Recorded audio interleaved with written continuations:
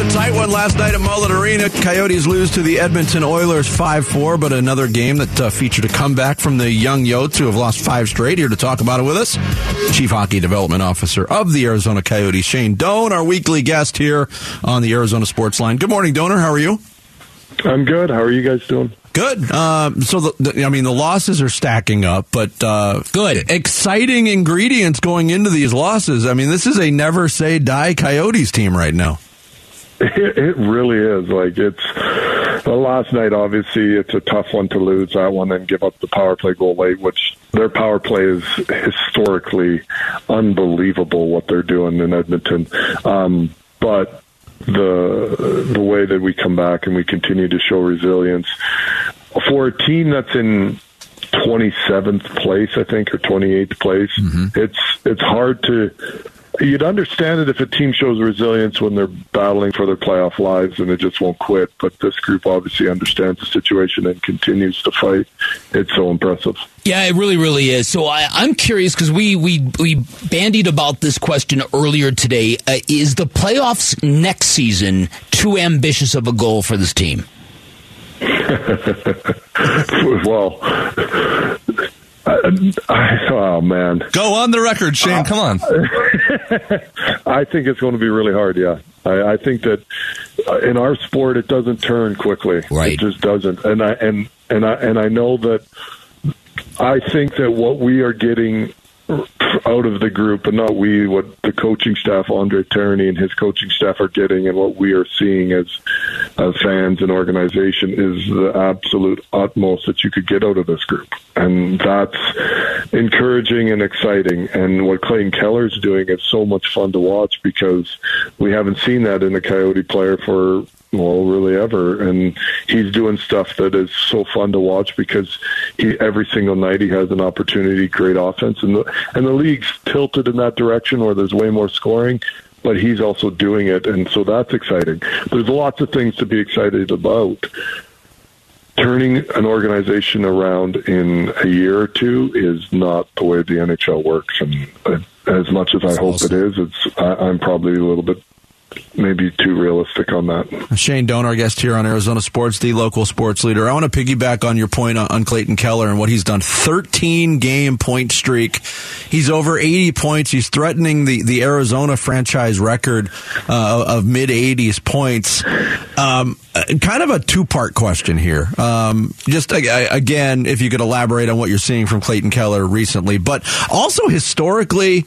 And you kind of hinted at it that offense is more of the day in the NHL than it was maybe back in years past. But historically, Coyotes have been absent from the scoring leaders ever since they moved to Arizona. Do you have a theory on that, Shane? Well, no, I don't, and I wish I did. But I think that Keith Tkachuk led the league in goals in, yes, I think, 95, 96 with the Winnipeg Jets. And then he had a couple of years where he was right around, 45 goals and was close to they call it the Rocket Richard for winning the league in goals a couple of years. But other than that, we haven't had anyone that has been, that elite. And there's without a doubt, there's an element that you don't get those guys unless you draft them. That's just the way it works. And we haven't done a good job drafting as an organization. It's not like you can trade for the leading scorer of the league. That just doesn't happen in our sport. And you can't sign them as free agents. They don't become free agents if they're capable of doing that. And so I think there's a large part of that as an organization where we haven't had the stability and of building a team that can create that. And yet at the same time, what Kells is doing is so much fun because you see him create, and what him and Schmaltz and Barrett Hayton have kind of created as that line, that their identity and their excitement about being elite is fun to watch. And Kells isn't the fastest. He isn't the strongest. He doesn't have, he has a great shot, and the shot he's very good shot, but he's not like this guy that can shoot the puck through the wall. He just is such a smart intellectual player, and it's fun to see what he does. It just is. It's fun to watch him do it night after night after night. I was a fan before, but this year he's taken it to another level of I think, of what I appreciate and what he can do. And on top of that, when I saw him at the All-Star game, you see just how small he is comparatively speaking, right? And so to be able to do that at that size, that's quite something in and of itself. Yeah, you know what? For me, I've been gun shy a little bit of Connor Bedard in the fact that he isn't the fastest player that I've ever seen. He isn't the biggest, strongest. He has maybe one of the best releases in hockey I've ever seen, and I think that's incredible. So you don't want to take that away, but in our sport, it's always, the history of our sport has always taught me you have to be big, strong, and do all these things that no one else can do, and he doesn't do any of those things that much better than everyone else. He just does everything so much better than everyone else. And when you look at Kells and you see what he's doing, and then you see what Bedard's doing, you're kind of like, okay, now I see it. I can see how somebody that has that skill set can dominate this league, where I don't think I thought that before, if that makes sense. And that gets me excited about what Connor Bedard could do. Yep, and Shane Doan, our guest here on Bickley and Murata Mornings. Then put into perspective when you move out, and you saw him last night in an Edmonton uniform, what Connor McDavid is doing this year. 140 points at this point of the season. That's territory that hasn't been reached since 96. I mean, are we getting back to that widespread outburst of offense in the NHL, you think, or is Connor McDavid just that much of a freak? Well, I think that even if you've never watched our sport and you turn the TV on and you watch our sport and you see a game that he's playing in, you're like, I don't know what they're doing. I don't know why they blow the whistle. I don't know what that little thing is that they're chasing, but that guy's way better than everybody else.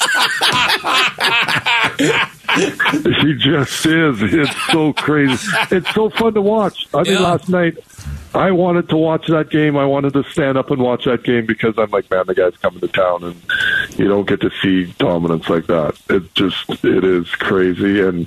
But as we've talked and we joke, you know that I love all sports.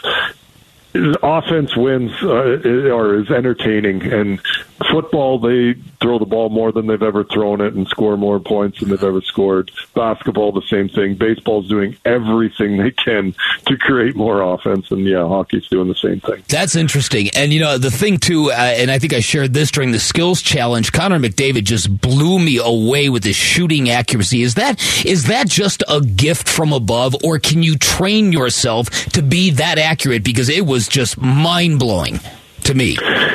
Yes, I think it's a gift from above, and then I do believe, though, that others have been given as much talent as him. They just don't work as hard as he has worked.